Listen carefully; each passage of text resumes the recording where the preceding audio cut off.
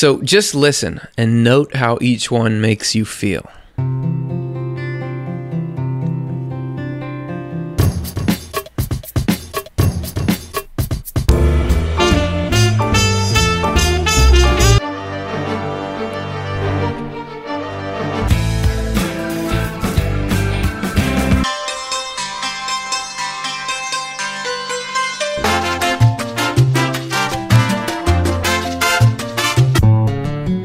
So if you're keeping track, yes, those are all default songs from GarageBand. But still, notice how music makes us feel and why.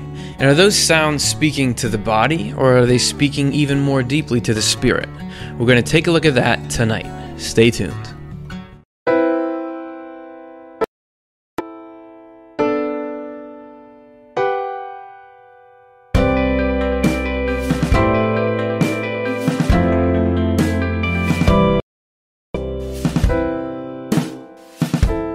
All right, everybody, welcome back to another episode of Swedenborg and Life. Mondays are a lot of fun because of you guys, so thanks for joining in. And if you're watching this after it's taped, it's fun because of you too.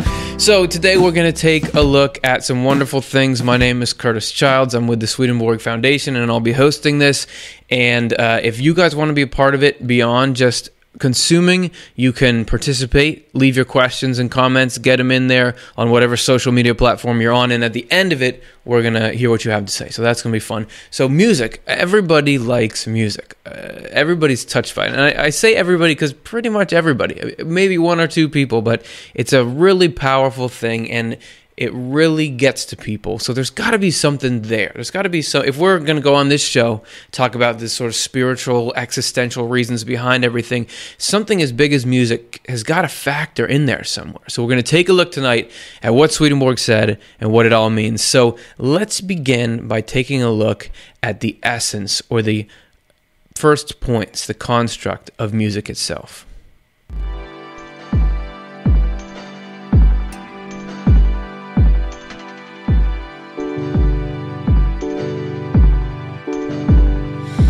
So we're going to take a tour of what Swedenborg has said, of what other people who have had similar kind of spiritual out-of-body experiences have said about music, what it means, why it means that, and how we can use it. So hopefully we'll learn some good things, and I feel like you got to start at the beginning. So let's define our subject. Let's talk about what music is.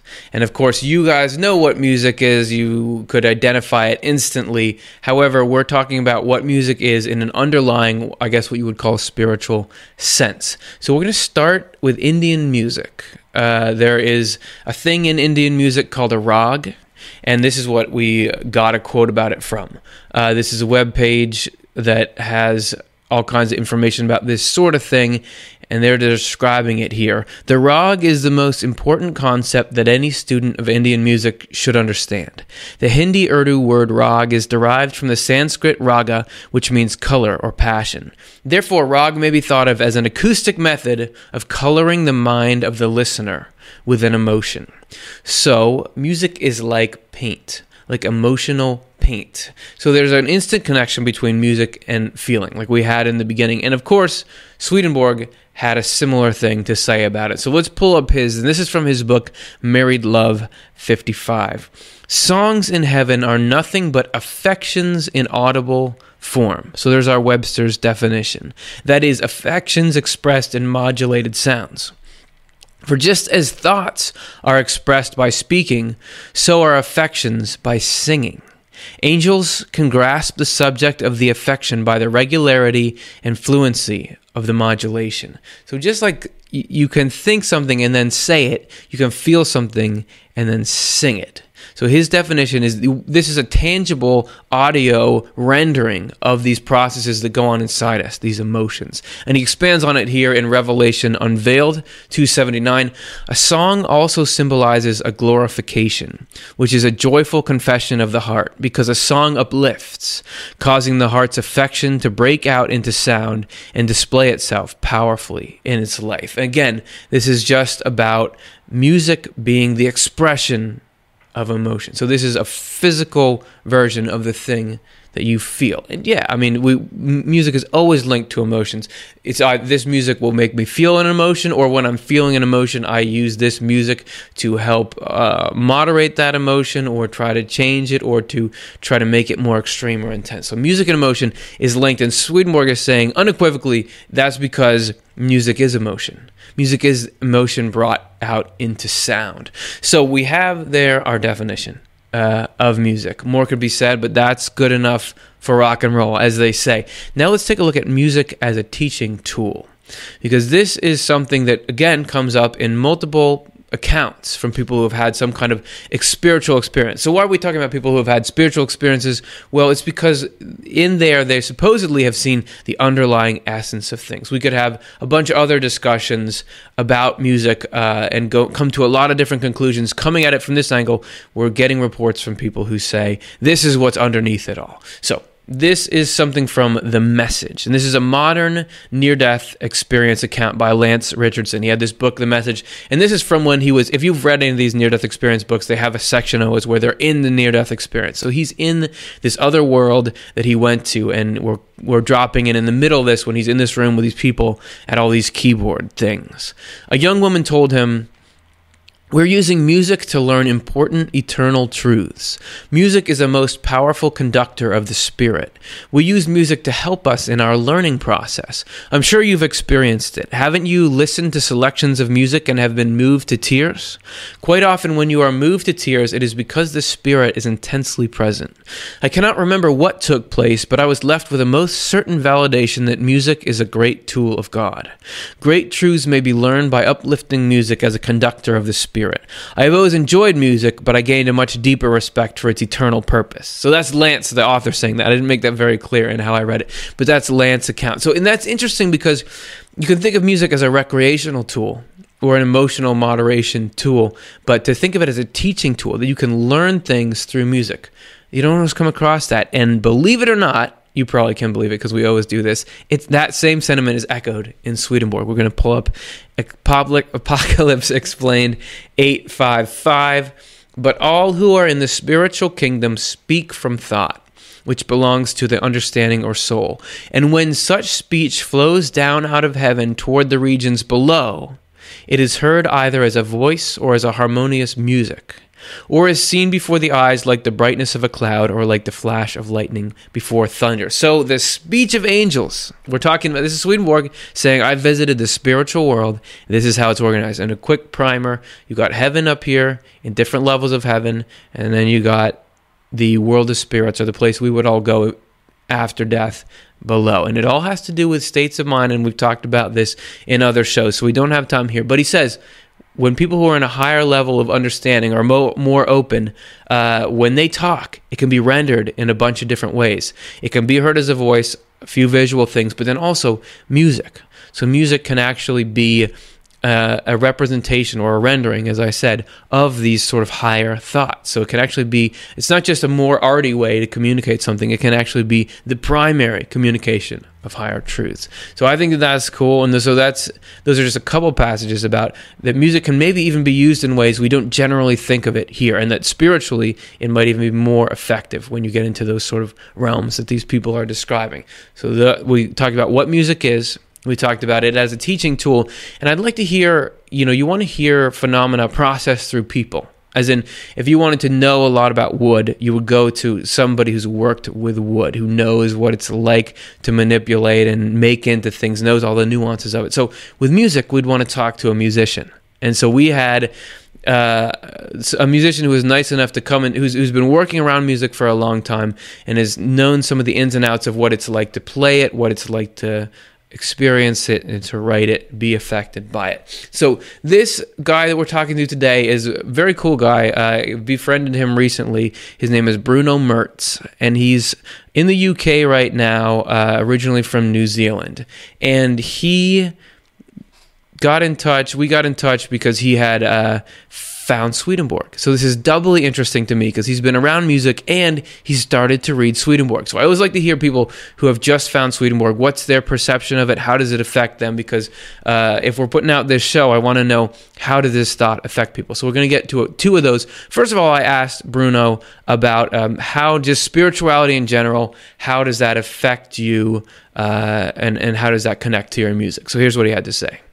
I would say that it's probably been the biggest sort of influence on my life, spirituality, and especially in music, because music is such a spiritual thing. If I'm having a bad day or like feeling awful or whatever, I guess playing a song or writing a song is a way to connect somehow to something else, or get some kind of input from somewhere else, and it's hard to put that into words sometimes what that is, but it's a way, it can be really healing, and it can be really a lot of the songs written have been literally to sort of soothe myself, I guess, when I'm feeling I'm having a bad time,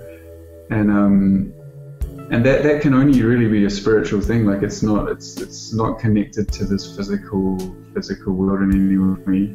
It feels like it comes from somewhere else, and it's not me either. It feels like something else is sort of you're connecting somehow to something else, and you lose yourself in it, which is a nice place to be.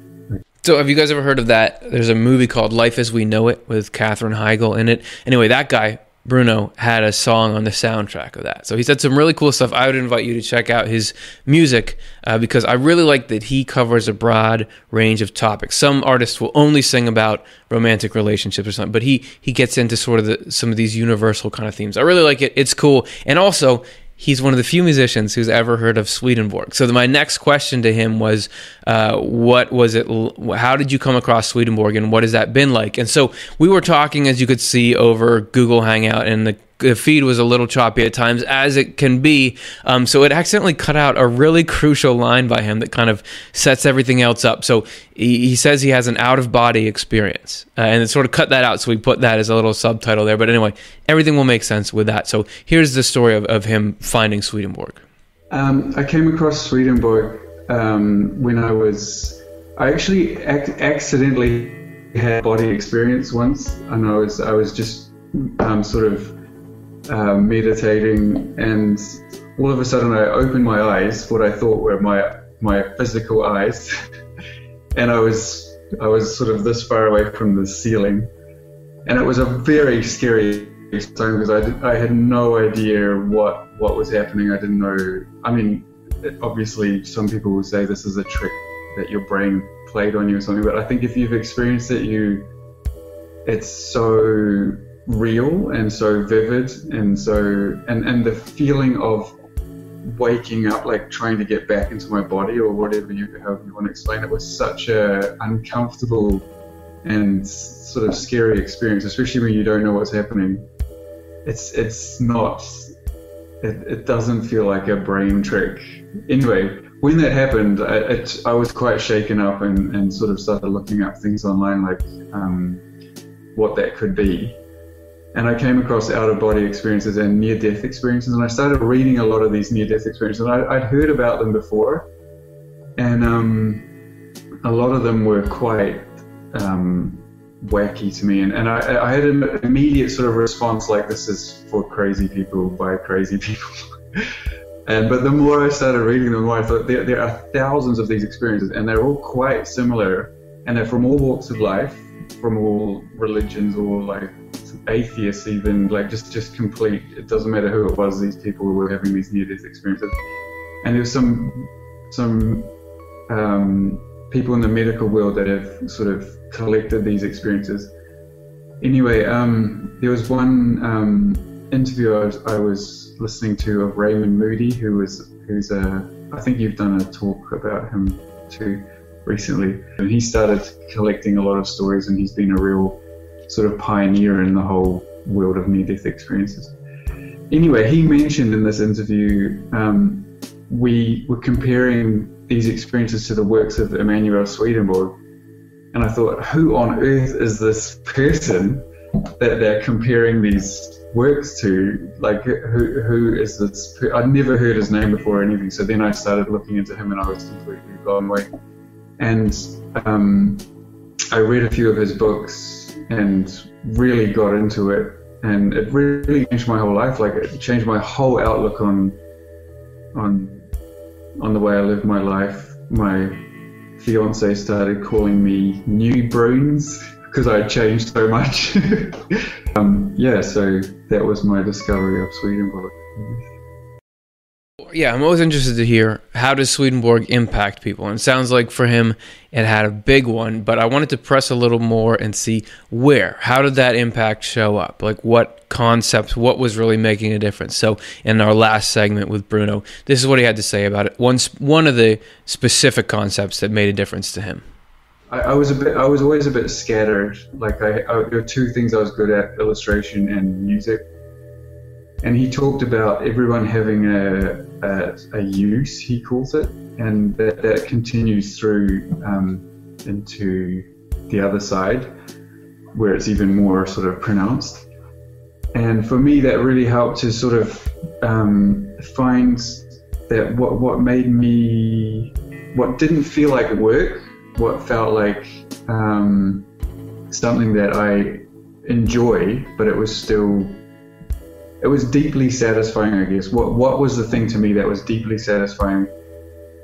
It was hard work, but it doesn't feel like work because you enjoy doing it so much, and I guess it's good and it's giving to other people.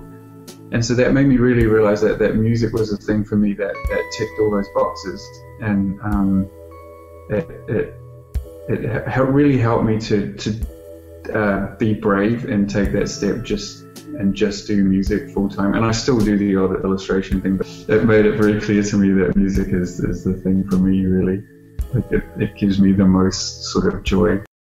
So we've got our basic definition, we've got a major function of music spiritually, and we've got a first-hand account from somebody who's had music and spirituality impact them. So we got that solid foundation. Let's get to something a little weirder in our next section.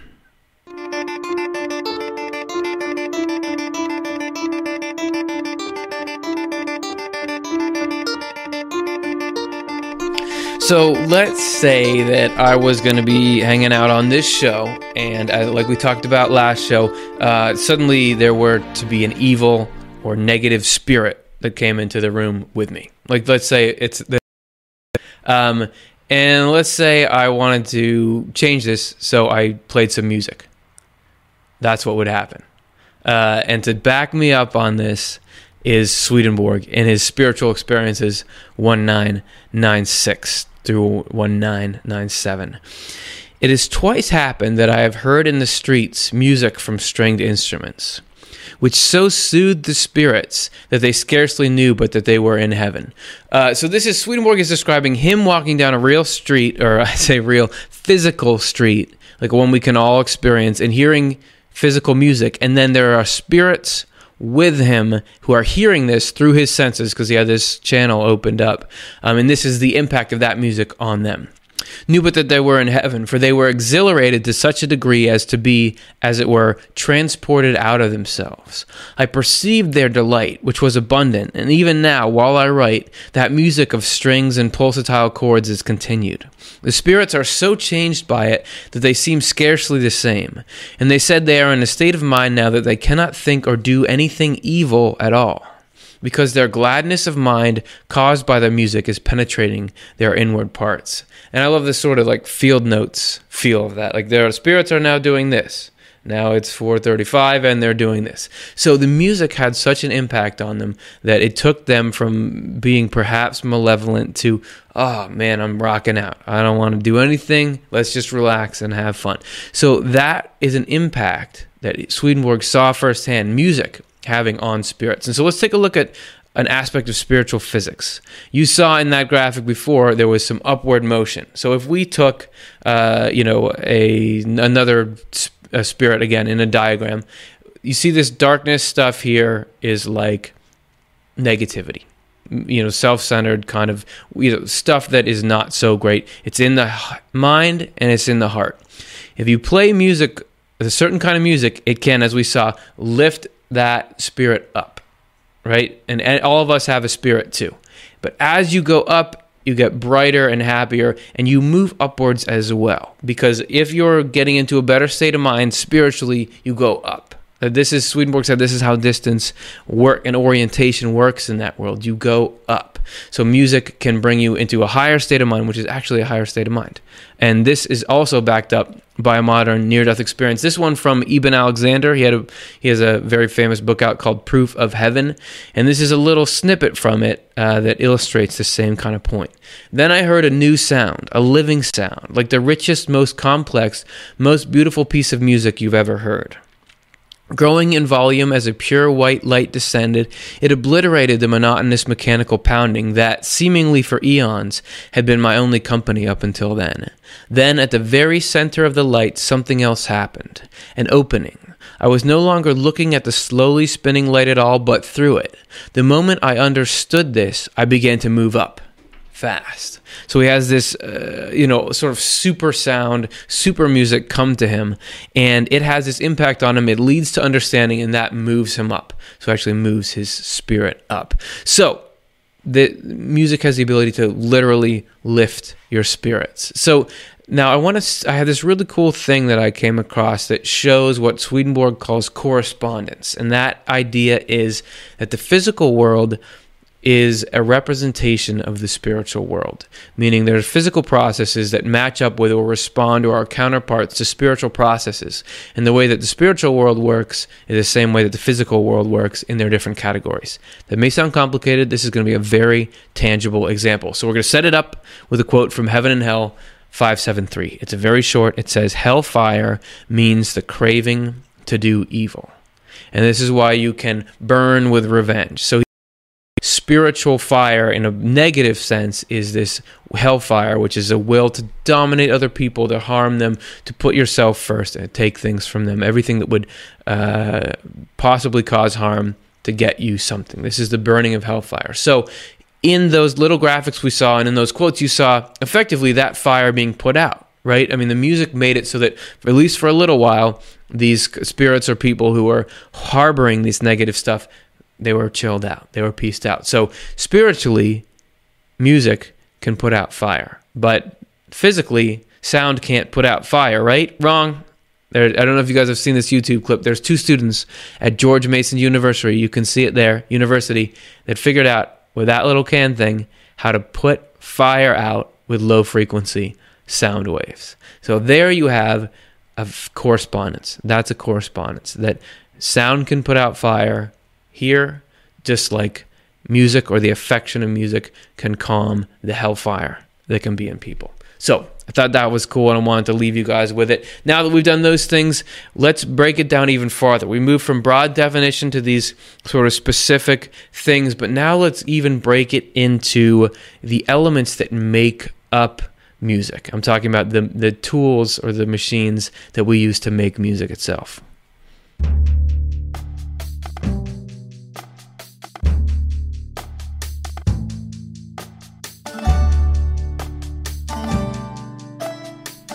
So the instruments, do different instruments matter? I mean, in the beginning we had that montage of different kinds of songs, a lot of the different feels, some of it's tempo and notes, but the instruments make have a big impact on the whole thing.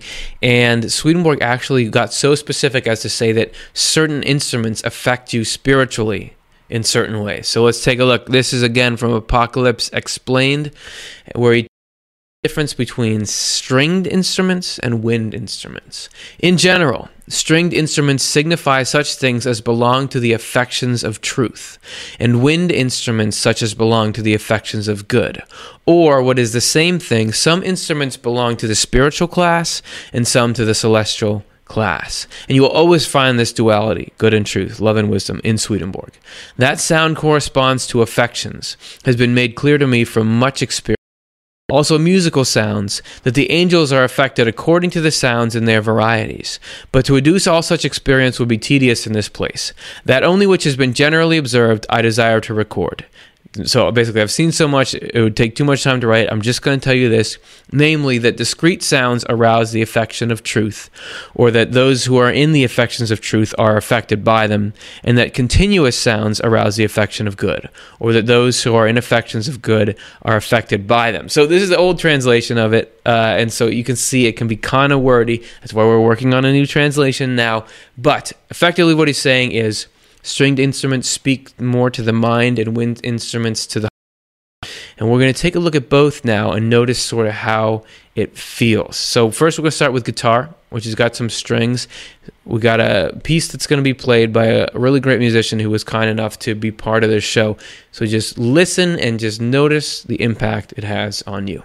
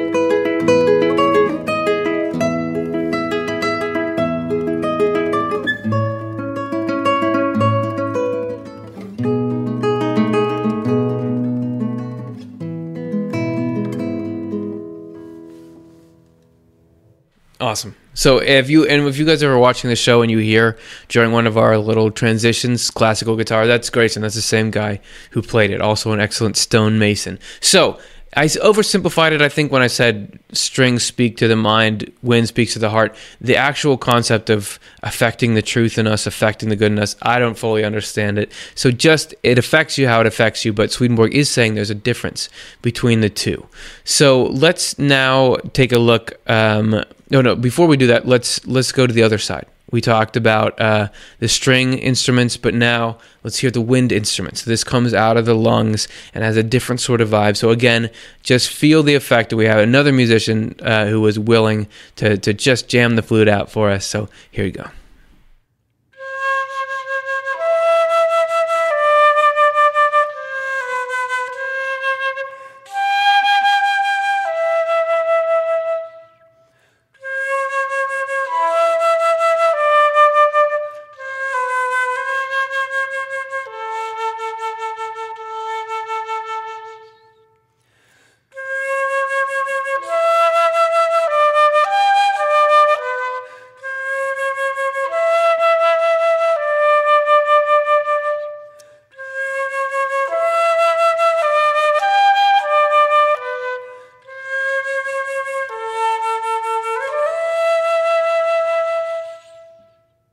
And remember, the part of us that thinks and feels is the spirit. So if you are feeling something when you hear that music, that's the spirit. That is touching your spirit. So you had those two. They're different types of music. They affect you in a different way.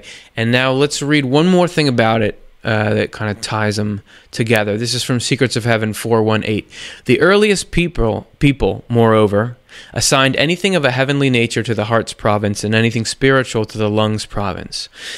In this way, they associated spirituality with any use of the lungs, such as for vocal music and so on. As a result, they associated it with the voices or sounds of wind instruments. The reason was not only that the heart and lungs represent a kind of marriage, as love and faith do, but also that heavenly angels belong to the province of the heart and spiritual angels to that of the lungs. So that's probably all really confusing. If it's confusing, watch every episode of this show, because we touch on this stuff. Yeah, the shape of heaven tells you what he's talking about with the heart and lungs.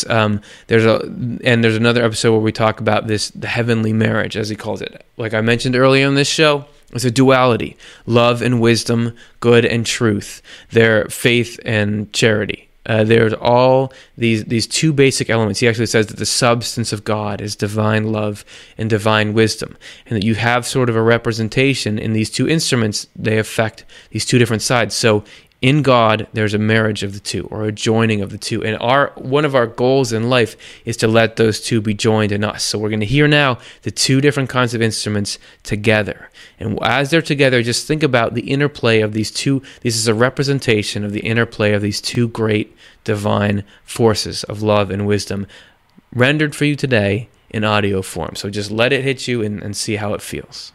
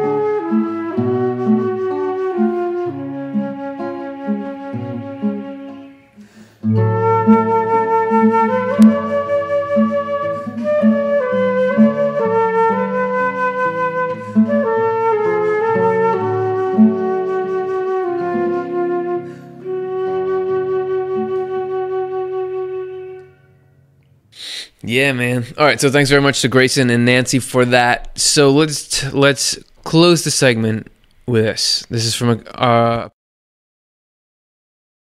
keep wanting to say Arcana Celestia, which is the Latin name for...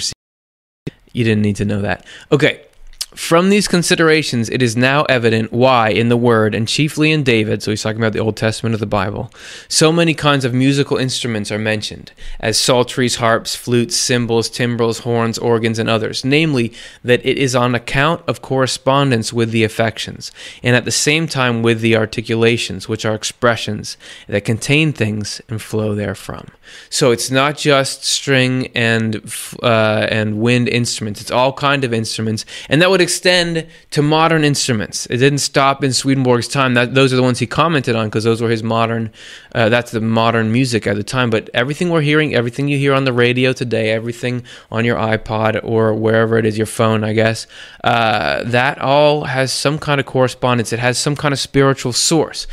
You can pick out what you think it might be. In some modern pop music or hip hop, or at least how it used to be, there's a beat and then there's music that goes with it, and sometimes you just let the beat run, then you hit the music. And is that like love and wisdom? I don't know. You guys figure it out, and then you let me know. All right, so we've been kind of going from broad to more and more general. We got to the instruments that make music, but now we're going to go even to the substrate below that, sort of the foundation of music, the mechanics of sound. So let's take a look.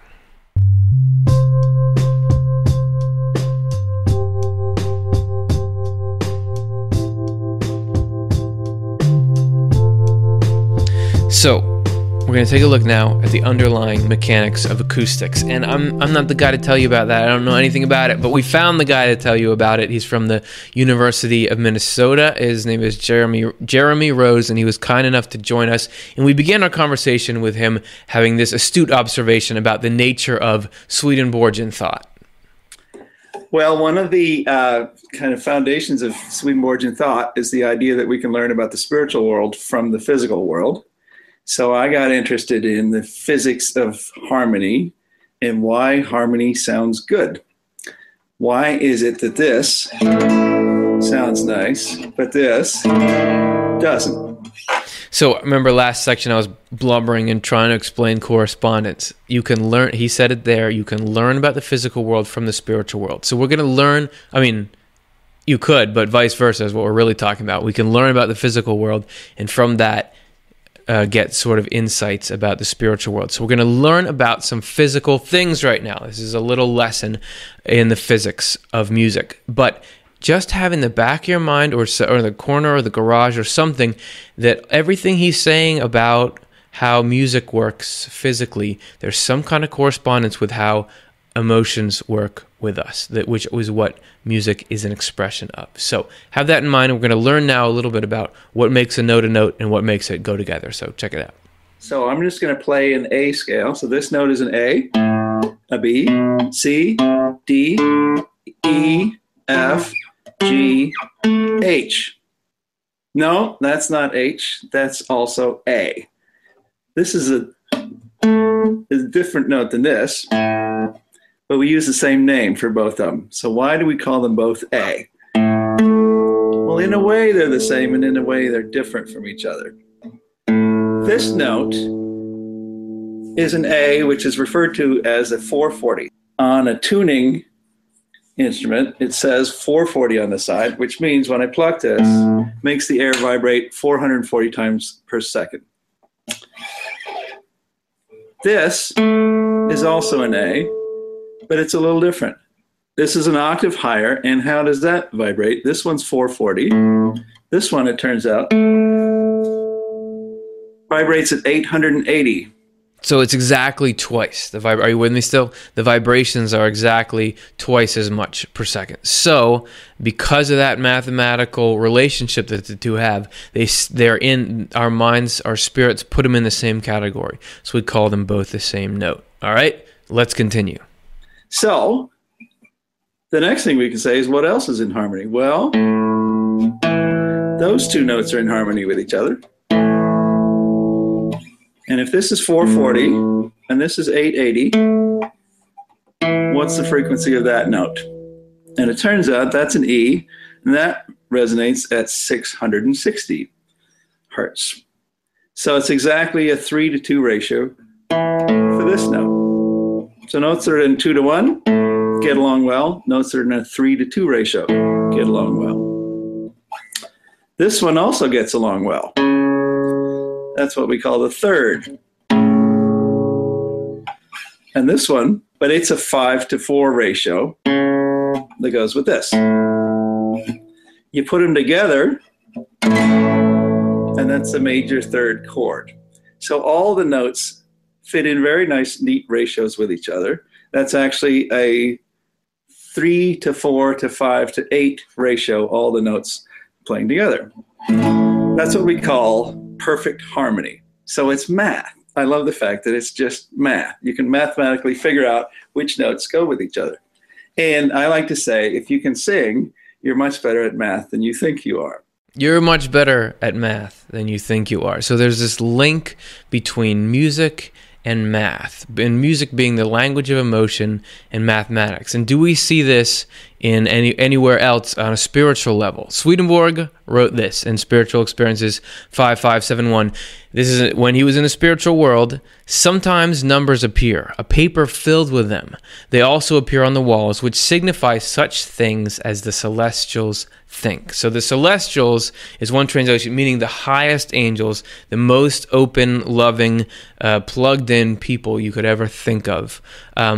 What they think about can be written as numbers. So there is some kind of bridge there emotionally in numbers that leads to music, that leads to emotion. You may have one or the other music or numbers that you think, oh, I can't touch anything of that. But as you can see here, there are bridges between them. And this is how you might be better at math than you think. And if you were to hit a note, la, and somebody were to sing a note, if you say, what's a note that would go along with that? A good singer could find a note that would go along well with that. And and they're doing this instinctively and physically. And if I were to say, can you calculate a 5-to-4 ratio of a note that resonates at 1,748 vibrations per second, they'd go, I can't do that kind of math. And I'd go, actually, yes, you can. You just did. That's so fascinating to me that if you're a person who can sing harmonies, your body, your spirit, whatever it is doing that calculation, that 5-to-4 ratio calculation, and then you jump in there. So that's pretty cool. If I were trying to sing a harmony on a note, you would get something we call discord, because I don't know how to do harmonies. And Swedenborg had this to say about discord in Secrets of Heaven 5182. There are spiralings into which spirits who are recent arrivals in the next life have to be introduced, for the purpose of enabling them to live in the company of other spirits and of enabling them both to speak and think in unison with these. It is absolutely essential that the thought and speech of each member in a community should accord with the rest. Otherwise, discord is detected, which sounds in the minds of others like a harsh grating noise. Furthermore, everything discordant is destructive of unity, and that heaven is this harmonious unity. Not that everyone has to think alike or think the same, but you are in harmony. There's all these notes that can go well together, but there are certain ones that clash. And remember, we're seeing on this emotional, spiritual level, talking about the thoughts and feelings of conscious beings, what you see in notes on the physical level. So let's talk a little bit about the physical level of discord. And then we get notes that are a little more extreme, like this ratio. People have found that one so disturbing, they call that one the devil's tritone. And partly, why does that sound so weird and maybe disturbing? And even some composers have called that satanic or devilish, because the ratio between those two notes is very high numbers. It's like 38 to 35, something like that. So, do you guys know what harmonics are? Have you ever played the guitar? If you're playing the guitar, you can kind of bing, bing, bing, like get these vibrational somethings. These are called harmonics, all right? So, Jeremy was explaining what harmonics are and the notes kind of contained within them. And that moves us to our next section of this conversation. So what that says is when you pluck the string, it's producing 440 hertz. We said this already. This is an A string, but it's also producing that note and that note and that note and that note at the same time. So one string is producing all these layers and layers of frequencies. So as soon as I heard that, the idea that there's layers within layers there, it made me think of this in True Christianity 280. I didn't know where it was, but I knew Swedenborg talked about this, so I searched it out and found it. One earthly idea contains many spiritual ideas, and one spiritual idea contains many heavenly ideas. So he says there's this within, and he talks about it more at length, that within our thoughts there are all these spiritual and celestial things that we don't even realize, these elements that kind of make them up. And to me, that sounds like Jeremy's talking about, here's a note, boom, there's A on your guitar, but there's all these other notes that go up and up that we don't even know, and some of them are so high that you can't hear them. So I felt like that was a really cool plug-in. All right, I'm going to let him continue talking. And this gives us a hint as to why strings that are in a low number ratio to each other sound good and high numbers don't.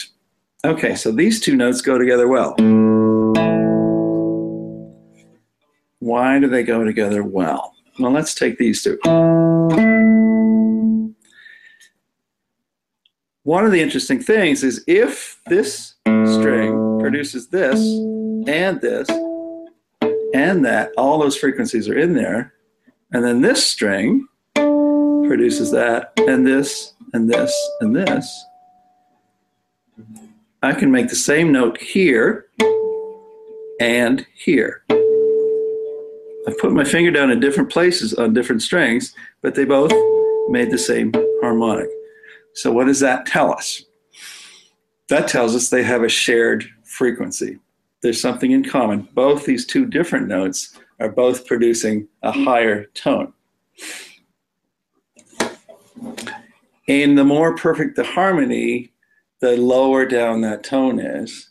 And if I play really weird chords like this, there are shared frequencies, but they're way, way high up there. The ratio that would produce both those notes is really, really high up there. So for me, that's just like bursting with spiritual application. But I'm going to let Jeremy say it himself rather than hogging the spotlight here. So what's the spiritual lesson of all this? One lesson that I draw from this when it comes to people and people getting along with each other is the idea of finding the high harmonics.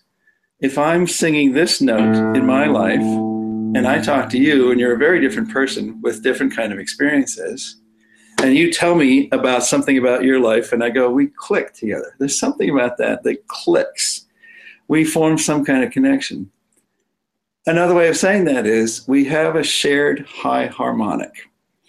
the note that I'm singing shares something up there in the frequency range with the note that you're singing. Even if you're a very, very different kind of person than I am, and you've lived a very different kind of life, there's something we share in common.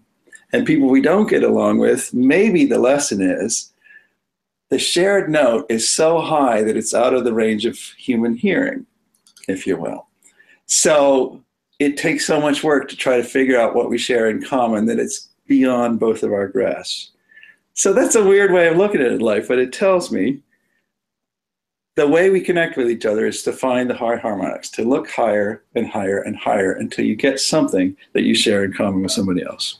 So physically, music is telling us there is something shared. You just got to look up and up. And if this is an analogy or this is a representation of something spiritual, it must mean that all of us, the notes, the emotions we have in our lives, discordant as they may seem, up at the top, they share something. And Swedenborg in Heaven and Hell 297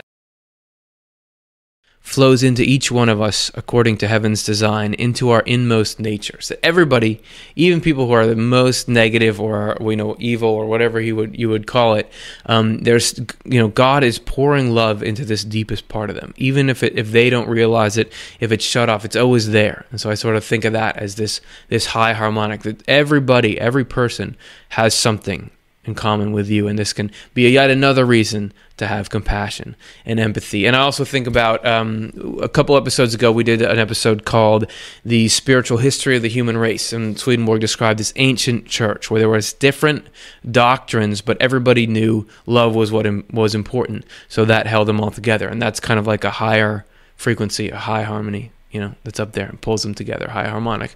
So that's cool. And we had one more spiritual lesson that Jeremy pulled out of music. So here it is. Okay, so I've changed guitars and now I'm playing a 12-string guitar. And why are there 12 strings on it? And here's how they sound individually.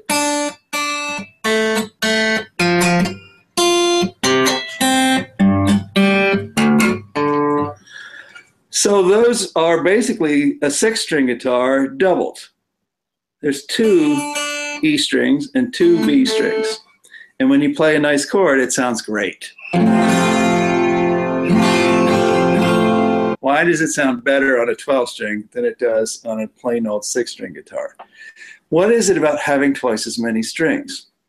Partly it's the fact that these 2 strings are pretty much the same frequency, but not exactly the same frequency. No matter how carefully I tune them, they're always going to be a little bit different from each other. So that when I play 2 strings that are on the same note and they're a little bit different, it makes it thicker, it makes it fatter, it makes it sound nice and rich. This is the same reason that the Mormon Tabernacle Choir sounds nice. Mormon Tabernacle Choir is 360 people. There's 90 people playing each part. Why is it better to have 90 people singing one note than just one person singing one note? Why do we go, that sounds really nice and rich? It's because they're all a little bit off from each other. One person might be singing a note that resonates at 3,480 hertz, and another person singing at 3,484 hertz, and another person 1,472. They're all a little bit off from each other, and that makes life nice. That makes life fun. So the lesson from this is life gets richer due to differences and slight variations. So it's not pure math anymore, it's fuzzy math, but fuzzy math is nicer than pure math. And so Swedenborg's saying that heaven, or the grand idea of human community, is made up of people who are different but working together. He says that everywhere. And actually, we did an episode about it. It's called How Different Religions Coexist in Heaven. And I'm plugging a lot of our episodes this time. But you start to see, can you see now how everything in Swedenborg ties into everything else? So the more you learn, the more everything else makes sense. All right, so we've been learning about the roots of music and how it affects us and what it's kind of made of. But let's just get down to, do they jam out in heaven? What is the music like on the other side?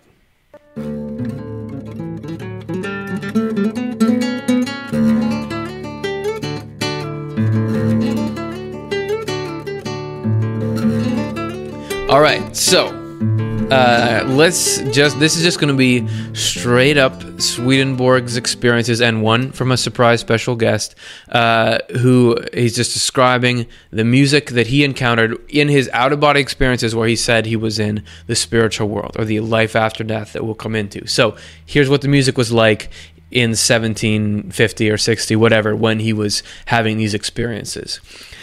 First of all, he describes sort of a concert. This is in a city where he was. There are festival days here. On festival days, there is music and singing in the streets, and there are sporting events and shows outside the city. In the public squares, stages are set up, framed by screens of latticework that have grapevines interwoven in them and bunches of grapes hanging down.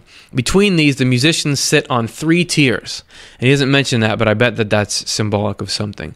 They have all kinds of stringed instruments and wind instruments that cover the spectrum from treble to bass, with timbres ranging from soft to sharp. On either side of the musicians, there are male and female vocalists who entertain the audience with excellent songs and praises, in solos and as a choir. Now and then during the performance, they will shift to a different type of music. So, that's hey man, we're gonna go to the concert in heaven. That's one. That's what it was like. Let's move on. Secrets of Heaven 8261. This is getting into specifically choirs or people.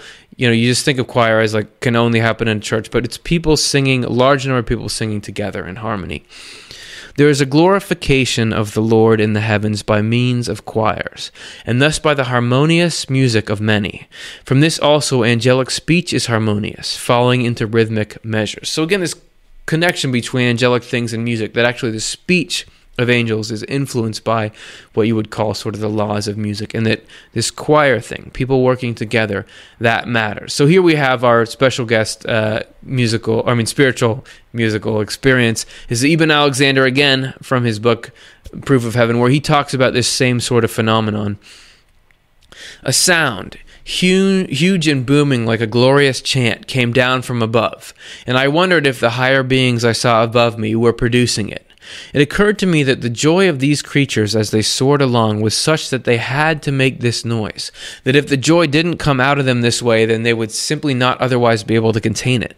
The sound was palpable and almost material, like a rain you can feel on your skin but that doesn't get you wet. Seeing and hearing were not separate in this place where I now was. I could hear the visual beauty of the silvery bodies and of the scintillating beings above, and I could see the surging, joyful perfection of what they sang. It seemed that you could not look at or listen to anything in this world without becoming a part of it, without joining with it in some mysterious way.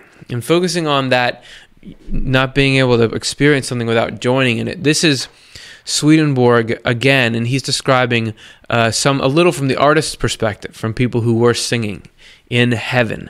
Every morning from the houses around the public squares, this is in another city, maybe the same one, I don't remember, you hear girls and young women singing songs of great sweetness. The sound fills the entire city. Each morning the song embodies one particular feeling related to spiritual love. That is, the way the voices sound and the mode the song is in convey a given feeling so well that we experience the song as that feeling itself. The song flows into our souls as we listen and stirs in us the feeling it corresponds to.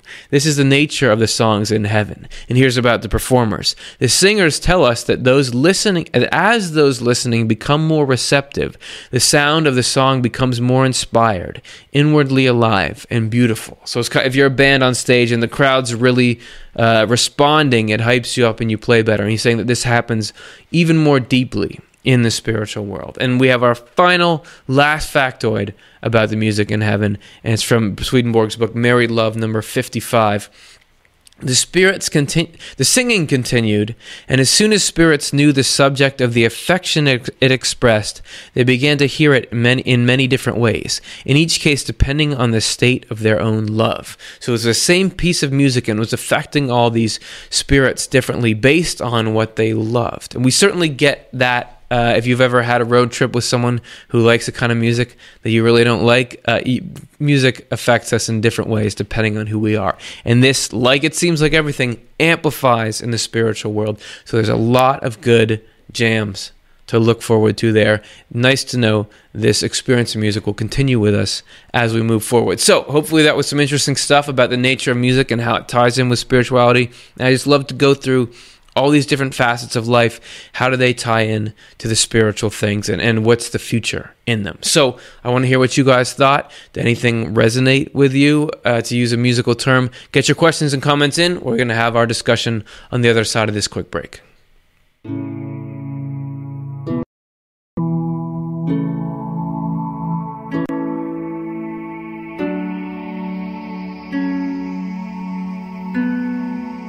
It's that time again. Showtime. This is when the real show begins, when we get to hear from you guys and what you've been thinking about the whole thing. So let's take a look now at our questions. This first one is from the mighty YouTube. It's Blender. What do you think it says about people who don't like music? I think that that's okay. You don't have to like music. I look at that tie-in that we experienced, that is saying that mathematics and music actually have this harmony when you get up. And I would imagine that, initially you might think, oh, doing math and playing music, they're opposites. They have nothing to do with each other. But as we've been seeing, they actually do converge when you start to understand them both better. I would imagine it's like that with everything. That all kinds of other disciplines, when everything starts to approach closer to its source, they really are each other in a way. So I would imagine it's as we said in this episode and in others, heaven takes all kinds. So there's probably going to be some people who don't like music, and I don't know, would they not like any music? Who knows? Could be. Doesn't mean there isn't a place for them. It doesn't mean that they can't experience life and find that same meaning and that same joy in other things. That's what I would say. That's just me pulling that off the top of my head, though. I could be right. I could be wrong about it. That's what's fun about the question segment. I just get to say things like I know. So thanks for that question. Let's take a look at our next one. This is from Dean on YouTube. Is there music that is not spiritual, like heavy metal screamo? I don't know. I don't know if heavy metal screamo is spiritual or not spiritual. It could be that it touches certain people. As Swedenborg was describing in these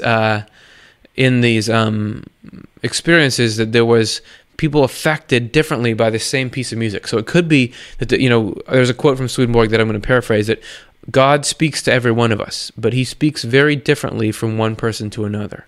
So it could be that people are being spoken to through that. That's not to say that all music is good. Music can certainly have a negative influence. The messages in music through lyrics, I think just listening to the radio, I'm often like, I don't like the worldview. I don't like the idea this music is putting out, even if you like the beat. And I sort of think that that's an analogy. That's a correspondence, that if music is like feeling, the ideas in there can be bad, but you sort of, that's fine because I like the music. Isn't that just like something that hurts somebody? But if I like it, it's funny, it feels good, so I'm going to do it, right? Isn't that sort of like the music that pulls you toward those feelings, are the music that pulls you towards something bad? And and there's probably some music that stresses people out. Isn't that healthy? Everything in doses, but I would say that it's not like, all music is great. Just like not all emotions are great. There are some that cause a lot of harm. So that's what I would say about that. All right, 2 for 2. Let's take a look at the next one. This is from Barb on YouTube. Do you think those special songs, we all know a few, are inspired or come to the writers from angels and spirits? I think so. We heard Bruno in the beginning of the show saying that it feels like something's moving through him. I certainly, and you will hear artists that some of their best songs just came to them, and I've written some songs myself. The process is really like a package gets delivered. There's sometimes when you're sort of assembling pieces, but a line or a chorus will just come to you. And I think that Swedenborg says everything's coming in from the spiritual world, that we're just one step on this giant, wonderful ladder that's where goods are moved from God down, all the way into the ultimate here. So I would think that, and as maybe the ones that we're thinking of, it does seem like certain songs just have this really powerful, like, where did that come from? And even sometimes people who write them well, where did that, I don't know where this came from. I wouldn't have thought of it. So, maybe some are coming from even a higher source. It's all the way Swedenborg would describe it. It's all from the divine, but maybe some don't lose as much in translation, and we get these really powerful messages. So I would think so. All right, let's take a look at another one. This is from Fuzzman on YouTube. What about the correspondence of percussion instruments? And it's a great question, and I think that we talked a little about timbrels in there, which I think are is an old school word for a certain kind of percussion. But if you think about what it does, it sort of seems like it's more on the truth side. Well, when I think about, he said, interrupted sounds are sort of the truth, the intellectual side. You think about the guitar being plucked. However, if you think about a beat like as a thing that's moving forward, it seems to be more maybe on the love side. So in conclusion, I'm going to say I don't know, and I think it's probably complicated, that it's not just all, think about the different feelings, that all the different feelings are a different correspondence. Think about a snare drum versus like a hand drum, a triangle versus like an electronic drum kit. There's a lot of variation in there. I would imagine it crosses over, that there's probably all these nuances to it that we don't know. So that's a good question and an okay answer. So let's take a look at our next one. This is from Mark on YouTube. Is there a spiritual cause for a tune to repeat over and over in your mind? Wow. Okay. That's a great question, because why does that happen? Why does that happen? I don't know. I don't know spiritual things other than from what I can sort of read from people who say they've experienced it, and what I can kind of then pick out in patterns of life. So I'm not an expert on it. I will say this. Swedenborg does describe the operation of evil spirits, as we covered last week, on people in detail. And he does say that one thing evil spirits will do is try to focus someone's mind on one thought with no let up. And you see there's people getting consumed by worry about one issue. One thing looms large in their mind, takes away the joy from their life and their ability to function and do well. So I wonder if that's some kind of cousin of that. Because, sometimes it's okay, but a lot of times it's kind of antagonistic to have this song that you don't really want there in your head. So Swedenborg would say there's a spiritual cause. Everything has a spiritual cause. Whether it's a spirit, like some kind of like a spirit is interacting and trying to mess with you, I don't know exactly, but he does say that interesting thing about evil spirits. So that's a great. I'm wondering that too. If you all find the answer out to that, let me know, okay? All right, let's take a look at the next one. This is from Lisa on YouTube. I was kind of hoping we could all sing in the afterlife. If I can't sing now, will I be able to in the spiritual world? Please say yes. Yes. And I'm going to say that with some confidence for a couple of reasons. One is I have a hazy feeling that Swedenborg says it, but that's not enough to go on. However, Swedenborg does talk about people being able to speak well automatically in the other life.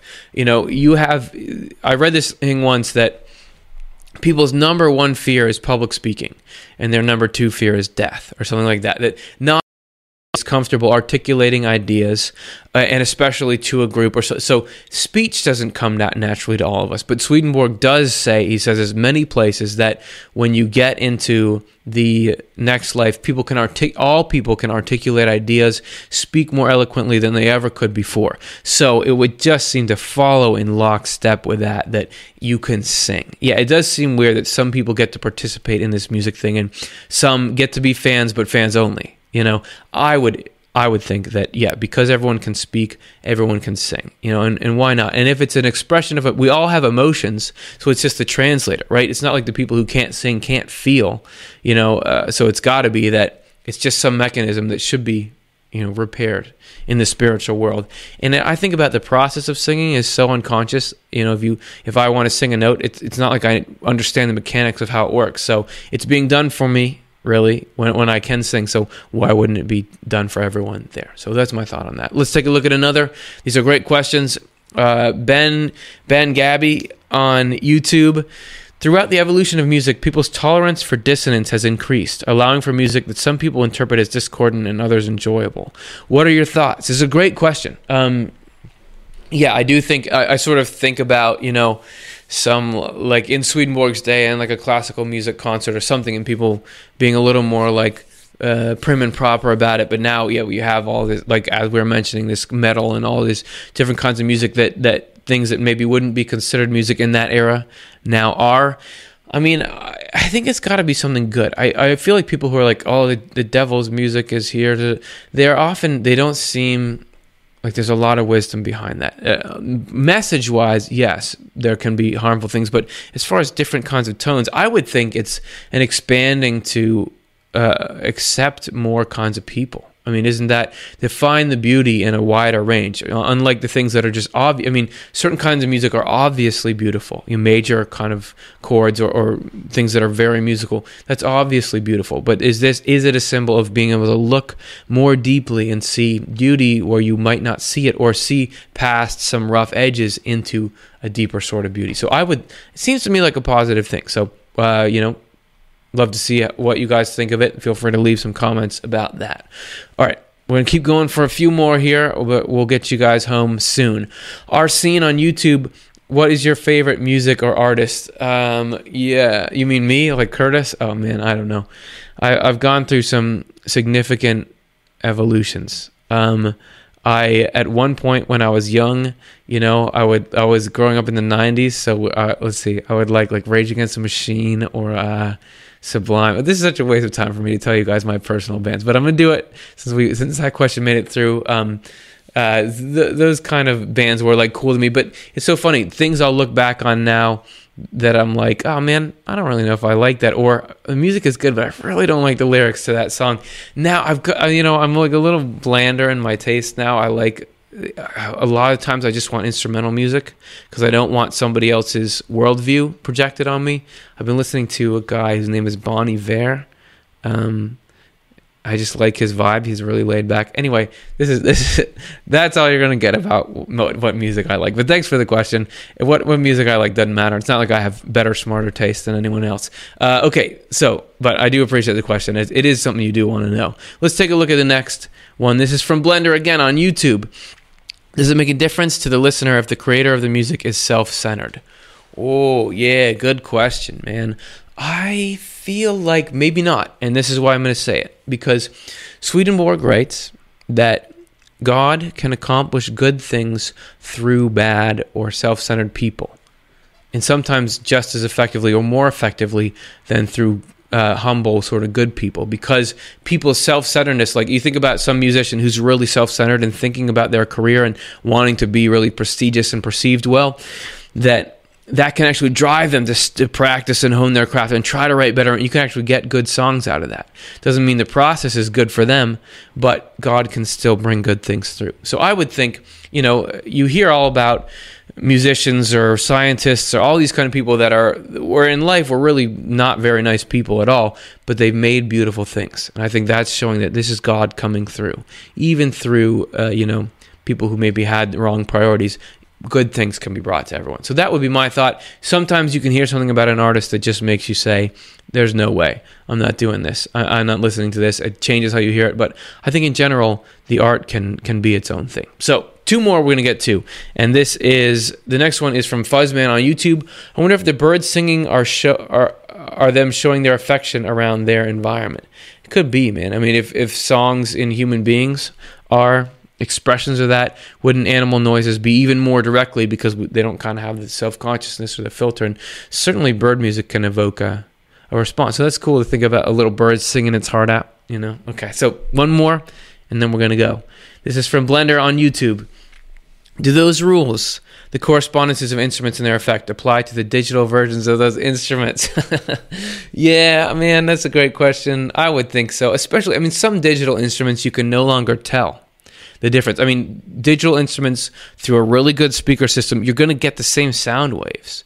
So I would imagine, unless there's some kind of intrinsic thing that's wrong, it's going to hit your ear in the same way. Your physical body's not really going to know the difference, and so perhaps the spirit can get the same thing out of it. Yeah, I wonder. If they could ever develop a spiritual tester machine, sit somebody in a room with the real thing.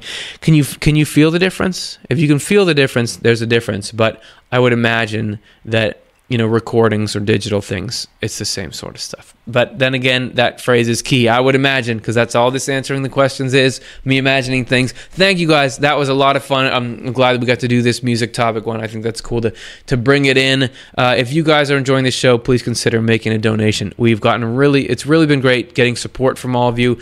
Realize that the show, it all runs on donations. We're obviously not charging for anything.